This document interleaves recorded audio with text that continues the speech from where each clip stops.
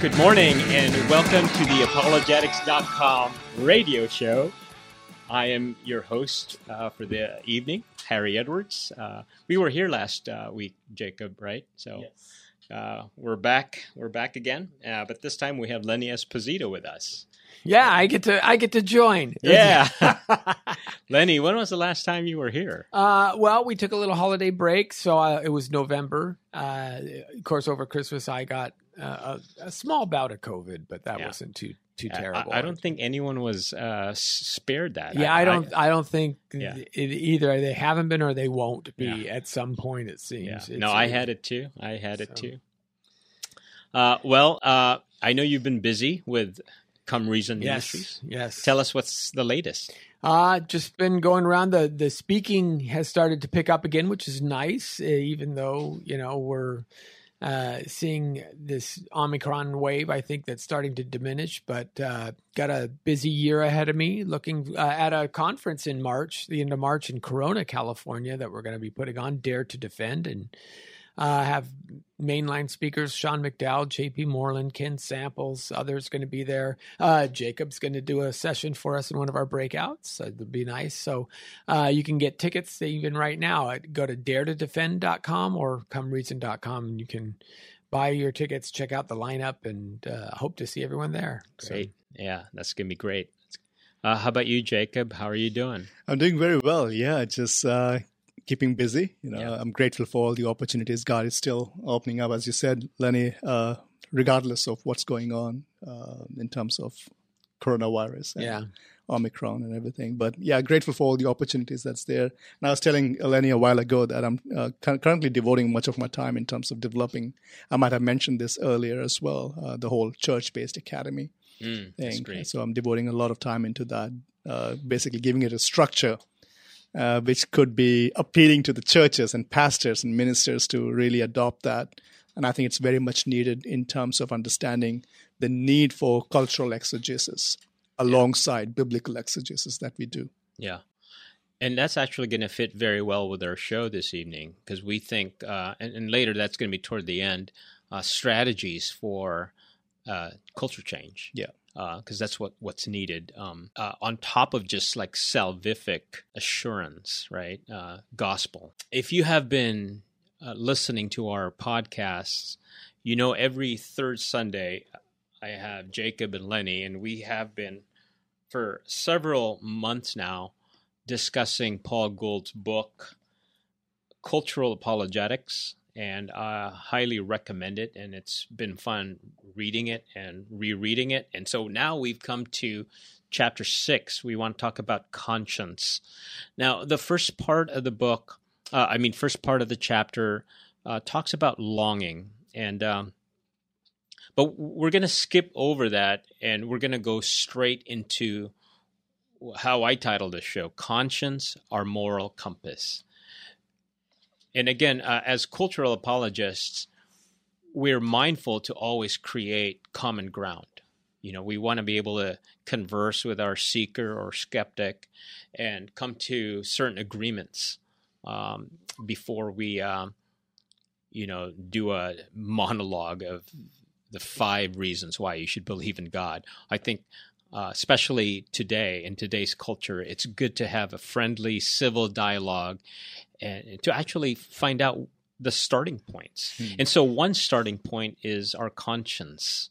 No matter who you are, where you've lived, what cultural background you come from, male, female, whatever, every human being has a conscience. Some have good consciences, some have bad consciences, but we do have a conscience.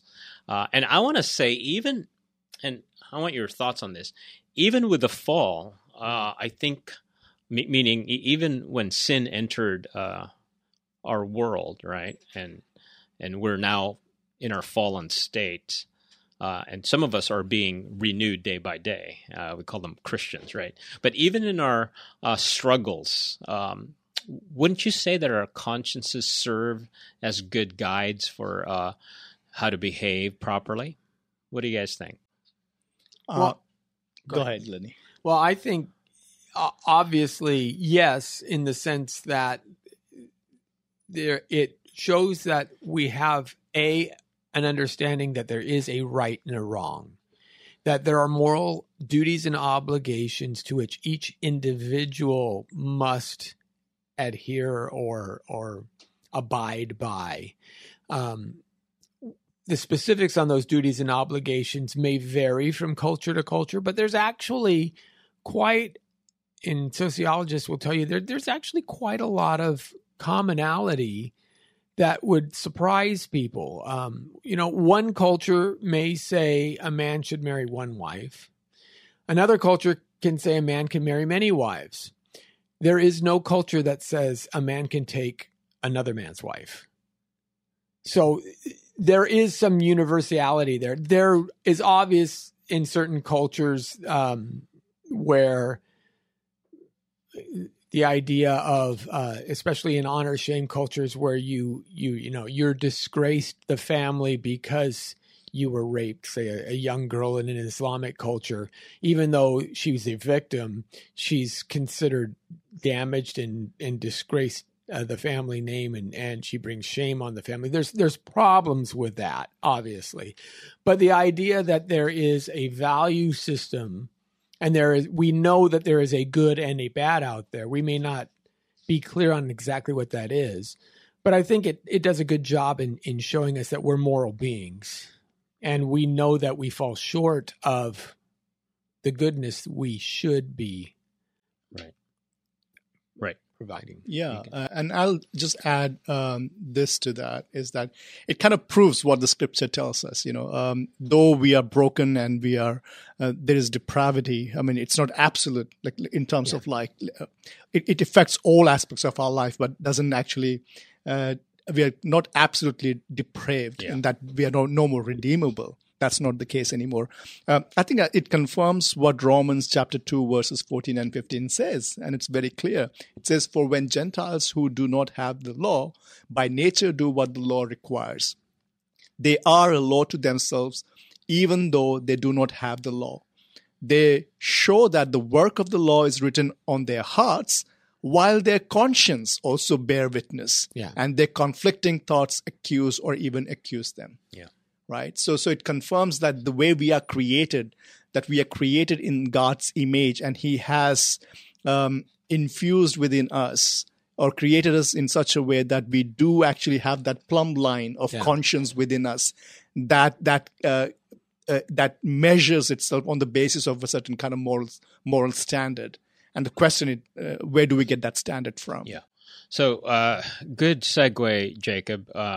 That's what we're going to be talking about tonight is the moral, just where do moral values come from? We know they exist. If you're able to affirm that moral values exist, ultimately the conclusion is that God exists. So we want to cover the premises and the conclusion here. And I know Paul Gould in his book covered this. I think this is what we're attaching to conscience, the fact that we have, like you said, the moral law written on our hearts. If you're a C.S. Lewis fan, you probably know that you'll find this argument in Mere Christianity. Harry, before you get into that, I just want to make a slight distinction here, though. If we have maybe Christians and non-believers who are listening to us today, Scripture is very clear. It talks about the work of the law is written in the hearts of non-believers, whereas in the hearts of believers, He has written the law itself. And there is a huge difference there. And Scripture maintains that distinction clearly, and conscience tells us exactly which way to lean. Yeah. Okay, that's good. Before the show, we were talking about the just morality as an argument for the existence of God. You said that it's one of your favorites, right? It is. It is. Tell us why. The very reason you mentioned, Harry, I think it translates into all cultures, all people. Wherever I've traveled quite a bit, I've lived in different countries, different cultures. I have found longings among people and their public behavior and how they want to conduct their society and life. As much as we may see a lot of, and as human beings, we tend to see contrast and differences easily. we don't get much appeal in terms of like seeing the commonalities. And I think there is much common among people around the world in terms of moral law that they esteem and want to be perfected by. So yeah, I like that. Yeah, that's true. That's people get it. They Yes. understand it. You don't need to be, have a PhD in philosophy to understand that there are certain things that are internal and they guide you, and you kind of know the difference between good and bad. imagine if there was no universality to the whole idea of moral law. Could you even travel outside to some other land, a different culture, and really survive there and be able to return to your own land? Right. I don't think that will even be possible. That'd be kind of scary. Yes. Because you get there and you go, I wonder what they do here. Do they eat? What kinds of things do they eat? Do they eat animals or do they eat you or vegetables? Eat each other. And you see these negative utopian ideas in the movies and in television, right? The first one that comes to mind is an old Star Trek episode called Amok Time, where they go into Kirk goes into a parallel universe, and it's the evil version of the Enterprise, and everybody is trying to backstab each other just to get ahead. That's the whole goal. But the premise doesn't work. You have to have a universality idea of good, of progress. And I was in a debate with a philosophy prof on the moral law, on the moral argument, and he posits, what if there was an evil God? And, evil is just endemic to who he is. Why wouldn't, though, the things that we now label as evil and bad, why wouldn't they just be true? And I said, well, first of all, that can't be, because evil can't exist in and of itself. There's no such thing as pure evil. Every evil act has to have some good in it, even if that good is, seeking personal pleasure. Pleasure is a good in and of itself. It's only the way you try to achieve pleasure. If it's pleasure by torturing others, then that's the wrong way to go about it. But that doesn't make pleasure itself bad. But you can't think of anything that's purely evil and no good. Yeah. And so in order for societies to progress, in order for societies to work, you'd never get out of the Stone Age. Yeah. You'd be killing each other. There would be no, the species would basically exterminate itself. You can't not have this as a universal. It just doesn't exist. Yeah. Again, if we're going to follow Augustine's line of thinking, right? Yeah. I mean, evil has no ontological status, meaning it's not a thing. It's a privation. It's a privation. Although the guy I debated did not hold to evil as a privation, which I thought was fascinating. Mm-hmm. So, I mean, he knew that and denied it, or he knew. Yeah, I think he had a more Eastern view okay. of evil, which was interesting. Yeah, but still, he would use the Western concept to say God can't exist. Yeah, interesting. Yeah, that's why I think we were talking about this a while ago, right? Within the Eastern world, that's why there's this emphasis on balancing your good and evil, because good is not good in itself, or evil is not evil in itself. You have to balance both so that you ultimately become part of this impersonal reality, which cannot judge because it's not a person. In the bigger picture, and maybe we'll talk about this later, that kind of view is just not livable. And like you were saying, Right. Those who hold that, they actually long to be unshackled from that idea. So what happens is that then in that case, you create a society that is, you encounter a lot of contrast and disparity.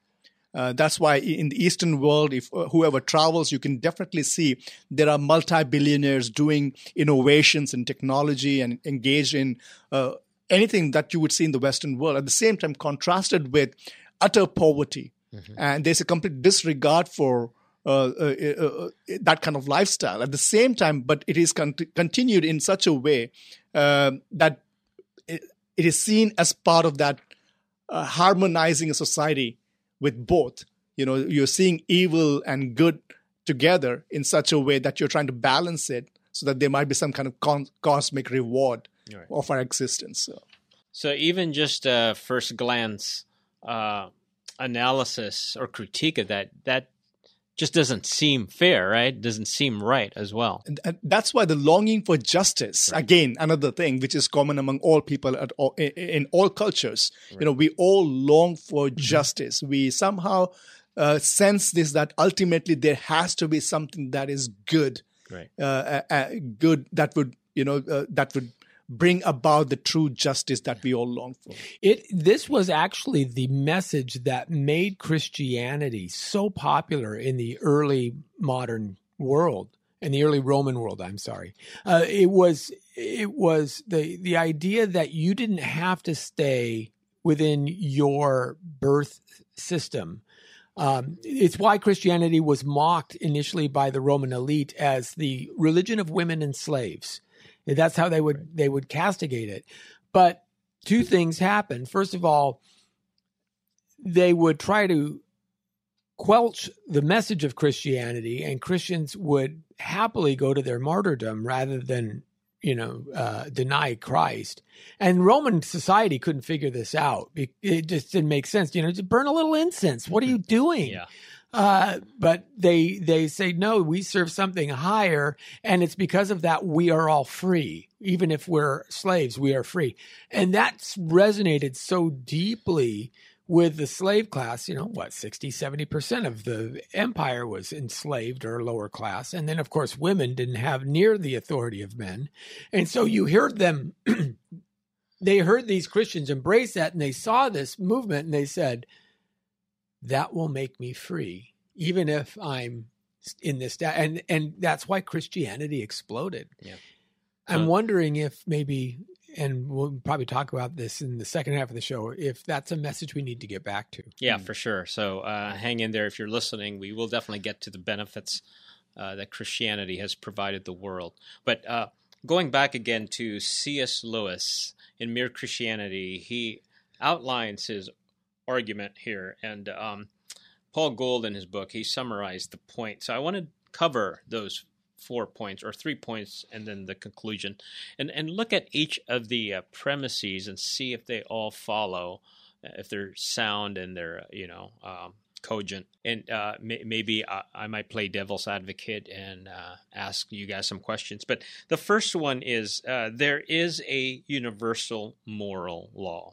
So what do we mean by there is a universal moral law? What do we mean by that? Well, just that everybody agrees that, killing babies for the fun of it is wrong. It's just, there's, you should always, you should love your children. You should, you never take another man's wife. Things, though there are certain standards that we understand in our conscience that there's a right and a wrong way to do things. And we have an obligation as human beings to live up to those standards. It seems like everybody also has the golden rule as part of their, moral. To some yeah, but there's a distinction there as well with the golden rule.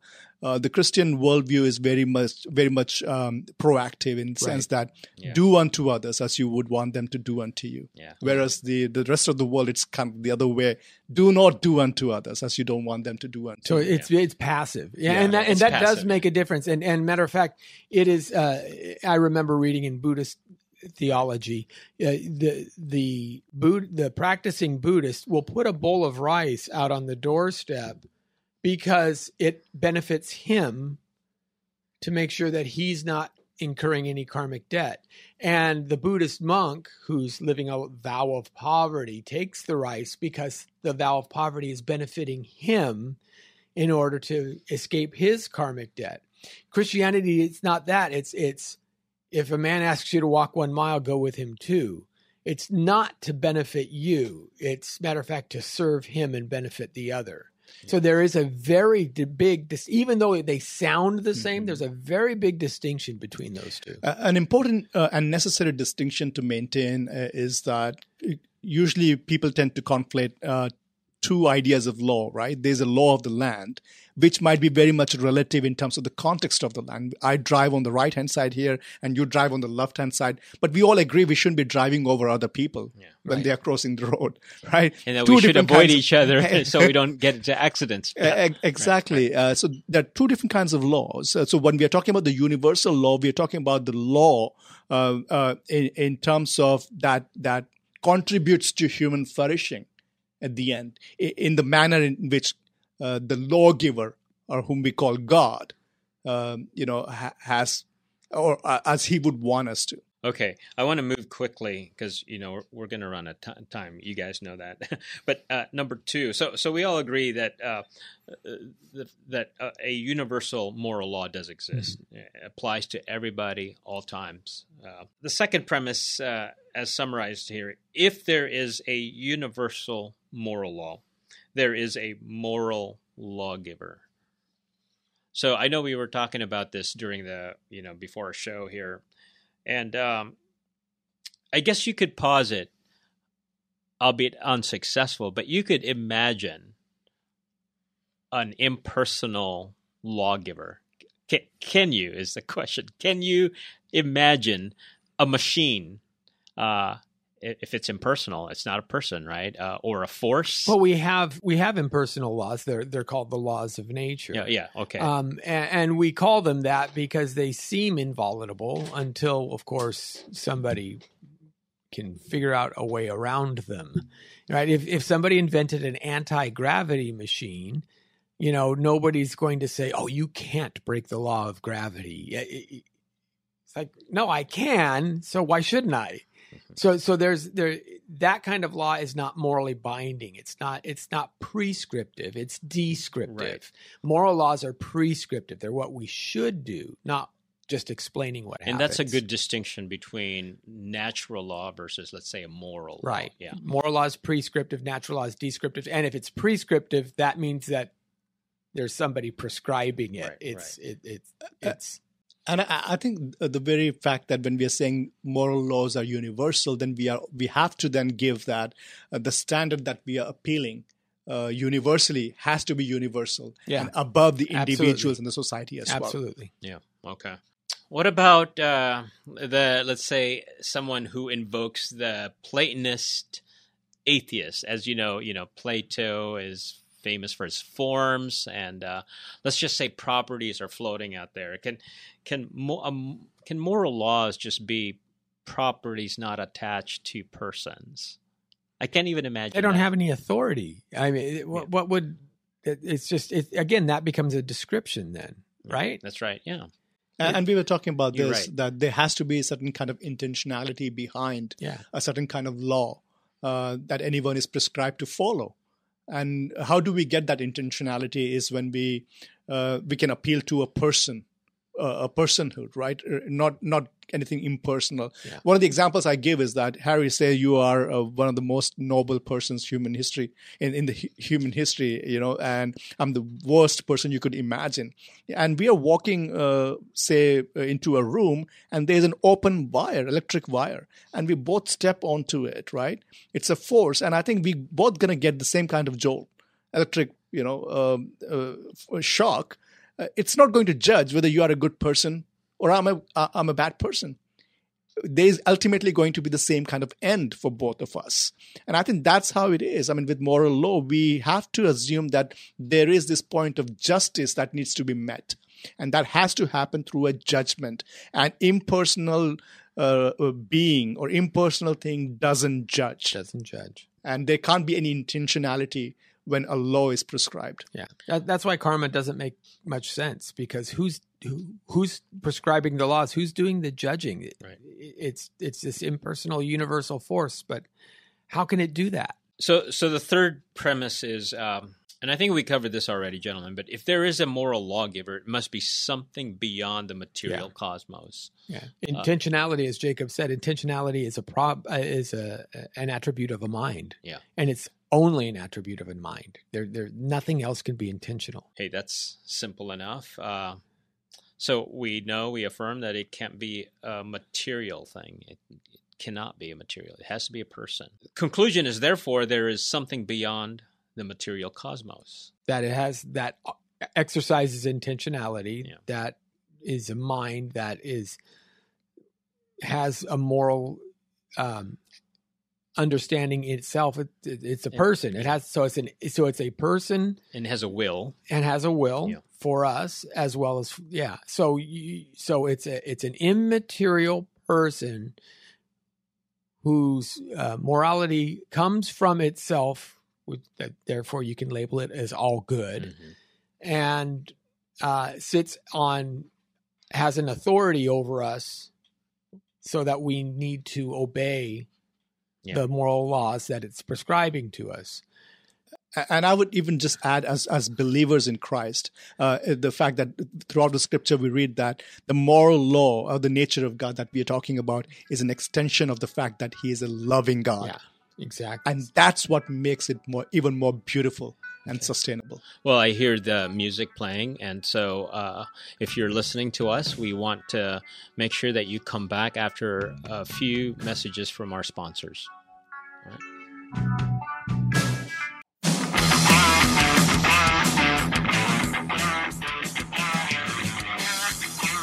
Well, welcome back to the apologetics.com radio show. My name is Harry Edwards. I'm your host for this evening. We've been talking about moral values and how that points to God. And we talked about how it's one of our favorites because people get it. We can all relate to it. We know what our consciences do. We know good versus bad. And so I know in chapter 6 of Paul Gould's book, he talks a little bit about, or maybe in another readings, but it's so ubiquitous. It's not even complicated, the fact that we are guided by a set of moral values that atheists, all right. Now, and by the way, we're not claiming that people who don't know the Lord are morally corrupt. We're not Matter of claiming. fact, that's an interesting point because atheists complain about that. They make that objection all the time. Are you saying that I'm immoral? Right. And they're offended by it, which actually proves the point. That hey, you obviously do have an understanding of morality. And they do accept it. It's just when you say absolute moral values, that's where they object. But even some atheists, they don't even brush it aside because they know that moral values do exist. But some have said it's illusory. Yeah, Michael Roos. That's Michael Roos. Or I guess one of the more popular ones is the Darwinian model, where morality helps us survive. That's right. Yeah. It helps us survive. But beyond that, it can't say anything. And by the way, I mean, they're also perplexed if you just ask the question, well, why is survival anything? Yeah. Why survive? That's the question that I generally ask. Why is that a value? I said, wait a minute, maybe. Yeah. Are you telling me that the asteroid was evil when it knocked out the dinosaurs and caused that great extinction event? Maybe we should just create nuclear war and let the cockroaches have the earth. Maybe it's their time to survive. That's right. And the other question would be, does an immoral act, if it leads to someone's survival, becomes a moral act? Yeah, not necessarily. It's just because I'm eating dinner doesn't mean I'm doing a moral good. Right. Yeah. All right. So, again, we've been skirting around the conclusion, but it really lands on, so if there is something beyond the material cosmos, well, what you were describing a while ago, Lenny, sounds like God to me, right? Yeah, exactly. There's nothing left, really. I mean, that you're talking about. This object beyond the material cosmos is God. I mean, yes. That's just what it is. And not just any God, has to be a personal God. Yeah. As opposed to, let's say, the God of the Hindus, which is many. And so it's basically a pantheistic worldview. At the same time, it's a mix of different worldviews. There is a notion of ultimate reality, which is one, right? But it kind of like permeates into all of our existence. But this ultimate reality is an impersonal God who has this emanation of personal beings through whom justice is done. So when it comes to good and evil, one of the common terms which is very much understood here in the West, but it's in a different way, is the whole idea of karma, right? If you do some evil in this life, you have to come back in a lower form to basically repay, right? And do some good works. But if you do good works in this life, you have to come back again. Why? Because you need to be reaping the rewards of the good work that you have done. So a goal of a Hindu is neither to do good or evil, but to have a balance in their life. Why? Because they themselves are the captain of the ship that they have to lead to the ultimate point of justice. Because this ultimate reality, who is impersonal, cannot actually give them any justice. Right. So again, you mentioned how that's why longing in that culture is very real. Because their current worldview just can't support a flourishing life. The longing is common, regardless of where you go. The longing for justice, the longing for human dignity, the longing for significance. I have never met a single person who would deny the fact that they have all these three. Yeah. And again, that's another C.S. Lewis thing, the whole longing. We talked about this in previous shows. Yeah. That if in general, if you long for something, there must be something that ought to satisfy it. Yeah. So if you're hungry, there must be food to satisfy my hunger. And from a Christian worldview, I would say there is a who satisfies, and not just something. So I want to segue with all of this, since we're talking about moral values, and as you know, especially atheists online, they like to point out all of the evil that Christians have done, and we talk a big game, so to speak, right? But then when we look at our history, at least how the atheists and skeptics, how they view our history, they would accuse Christianity of all sorts of evil. So they would just mention the Crusades or the Inquisition or the witch burnings, How would you guys respond to that? So, in fact, I did find the quote. Os Guinness, who is a popular evangelical leader and social critic, he said this of the church, actually. He goes, the church is a leading spawning ground for atheists. Now, you need to understand where he's coming from. Of course, he loves the church. But as you know, like, for instance, I know a Barna poll was conducted a few years ago, and it showed that 87% of young people who leave the church is because they say that the church is judgmental and the church is hypocritical. I think we need to acknowledge that. But let's go on to some of the exaggerated claims with the Crusades. I know, Lenny, you said you had a good response for that. So if somebody says, well, what about the Crusades, Yeah. Well, the first point that one must realize is it's what is known in logic as a tu quoque. Mm-hmm. In other words, just because there's one wrong, saying, well, you did it too, is not an answer. The Christians did the Crusades too, so they were evil. So therefore, that doesn't prove that there's no God or that evil doesn't exist. And I tell everybody is the first rule in understanding any belief system is you never judge a belief system by its abuse.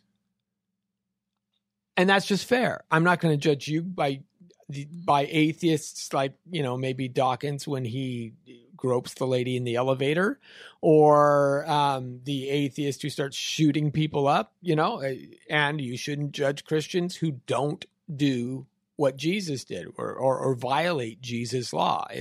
If Jesus is the standard and we don't live up to it, most Christians try, some are drastically violating that law. But the Crusades specifically, there's a lot of misunderstanding. First of all, it wasn't, there seems to be a picture out there that the Crusades were Christians invading Muslim lands. That's not the case. What happened was there was hundreds of years of Muslim aggression prior to the Crusades. Those were Christian cities. Antioch, Jerusalem, right? Matter of fact, the Eastern Orthodox Church still talks about the Jerusalem Sea, the Antioch Sea. These were Christian cities that Muslims invaded, and the Christians were mounting a response to save their brethren. Yeah. After hundreds of years, After hundreds of years. Right. And Scott Thong writes a timeline. 634, Muslim invasion of Byzantine Christian Empire, Palestine.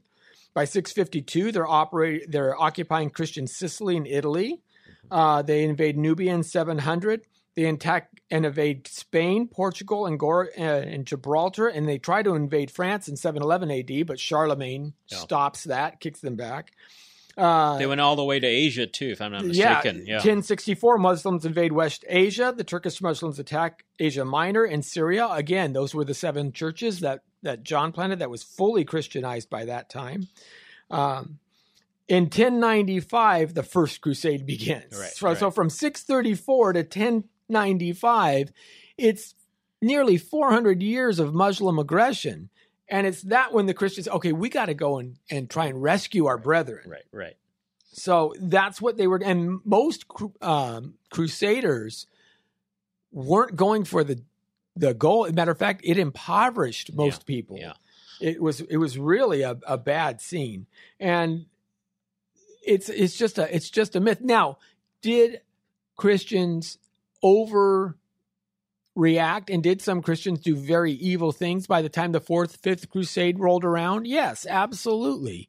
They're in this point in time, they were just as bloodthirsty in their warfare as anybody else, and they were part of the culture of their day, and they responded to Muslim aggression with overabundance of Christian aggression, and they were held accountable to that. So I'm not disputing that horrible things happened, but I am saying that wasn't initially Christian aggression that caused the Crusades. It was a response. Right. And in fact, for a while, Muslims took it all back anyways, like in 1187, if my history serves me right.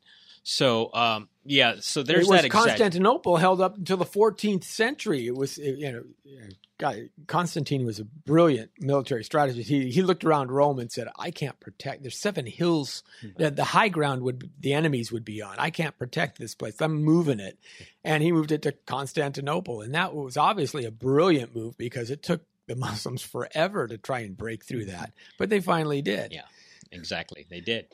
So again, the number of deaths is also exaggerated. And maybe now's a good time if we're just going to compare deaths from Christians and deaths from atheists, maybe let's do that comparison. I know there's an interesting book that catalogs all of the wars in human history. Of all the wars in human history, about 6% of them are religious in nature.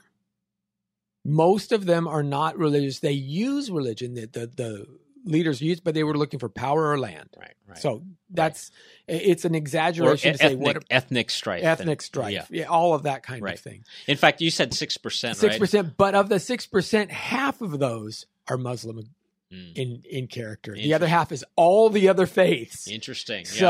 That's close to the numbers I found. It was like 1% if you're going to account for all of the different changes.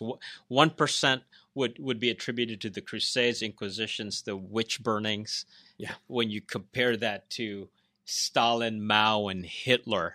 Oh yeah, not even a comparison. Those guys killed more people in the 20th century than most of the world. Well, here's a number. So we think Hitler, right? That's who we think of as like the mass murderer, despot, whatever. But his number is about 10 million. Well, that's nothing compared to Stalin, which is twice for Stalin. Mao is tops them all, 70 million. Something like that. Yeah. Yes, 70. So among the 3 of them already, you got 100 million compared to, let's say, the Inquisitions, the Crusades, and the witch burnings, probably 200,000. That's the number I came up with. But again, this is powerful because we're not even mentioning Lenin, Khrushchev, Brezhnev, Pol Pot, Ceausescu, Fidel Castro, and Kim Jong-un. We're not even mentioning those guys. But or Genghis Khan, the Alexander the Great. Right. Pick anyone through history. Really create the comparison's not even there. So hopefully our listeners find this persuasive and powerful. So next time somebody says, well, what about the Crusades? What about the Inquisitions? Just in history, it's evident that Christians were just defending their lands at that point. Let's go to the brighter side of things. Christianity being a force for good, for human flourishing. What are some of the examples that you guys find there? I think one of the major contributions and gifts of the Christian world to the rest of the world was the fact that the shift in terms of governance of people, right? Even today, if we see much of the tension between nations is between two ideas, the idea of nation as being sovereign nation, and then the idea of imperialism. And I think Christianity brought about that major shift in terms of understanding that nation is an idea within boundary, that they are sovereign in terms of ruling people, right? The very idea, the American idea of we the people, where do we get that idea from? Very much from the Reformation, the idea that the priesthood of all believers, right? And then you conduct your nation in such a way that ultimately it's meant to be discipled and then glorify God, as I would say. But I think this idea of nation, people don't talk about this, especially here in the West. I'm surprised that people have no idea that in the 20th century, we see the kind of nations that are standing as sovereign nation.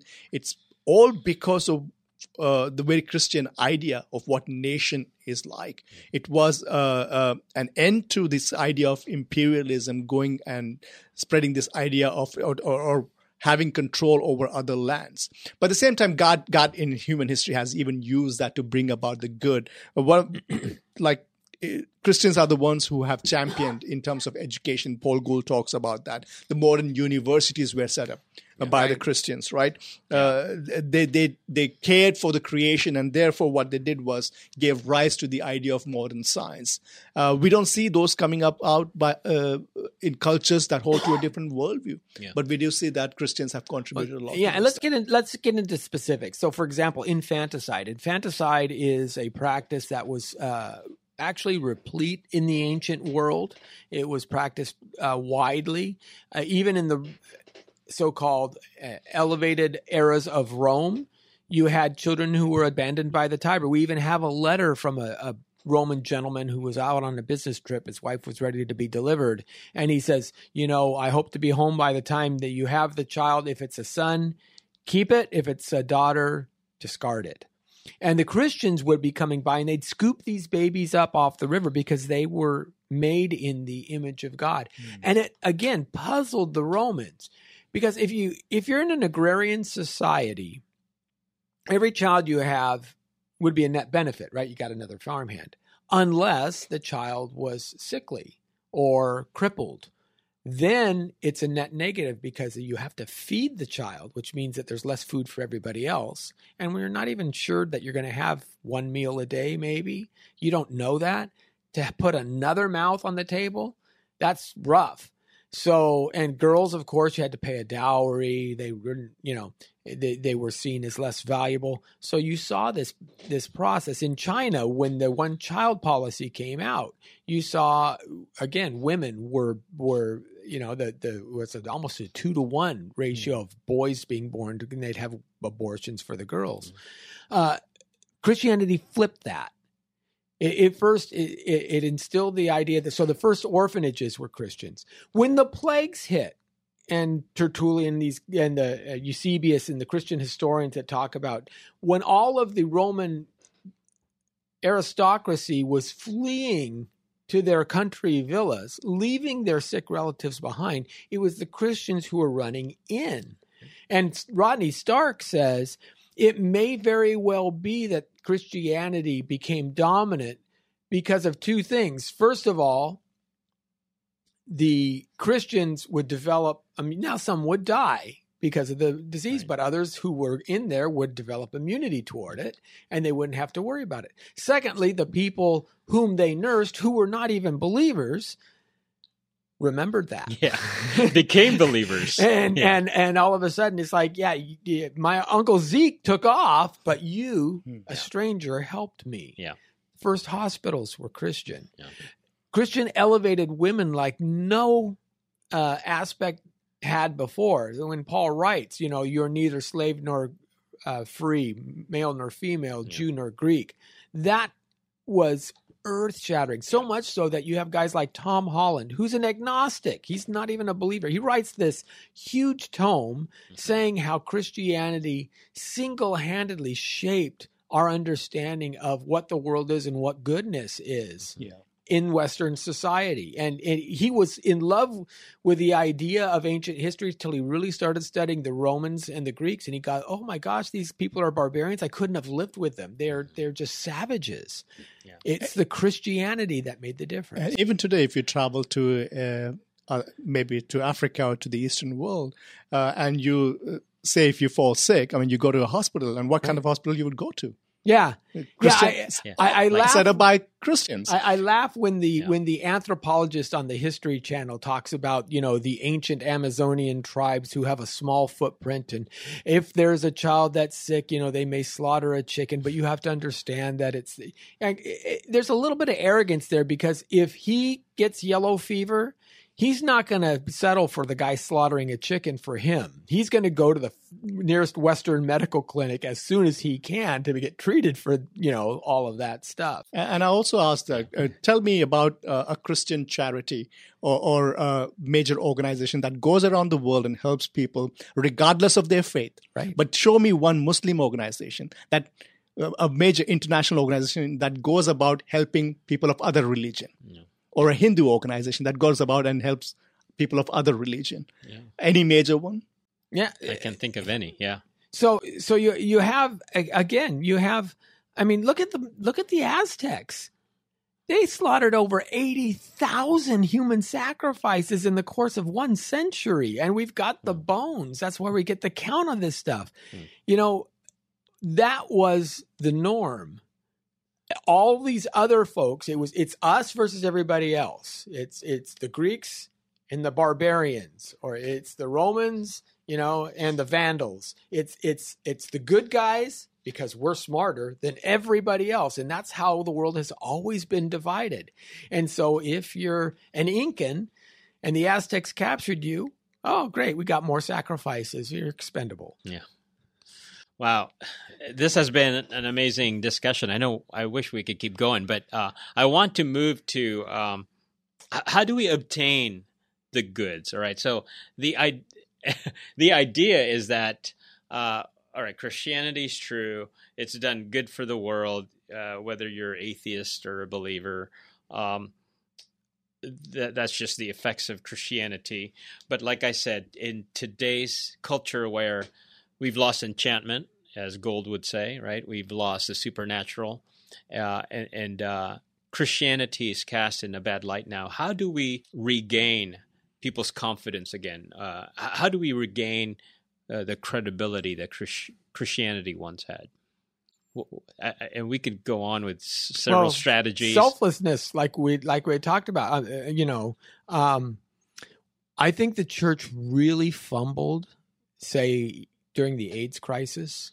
Yeah, that's a good point. Because again, even Martin Luther was writing about the bubonic plague, and COVID is one of the reasons why I started researching how the church responded in plague times.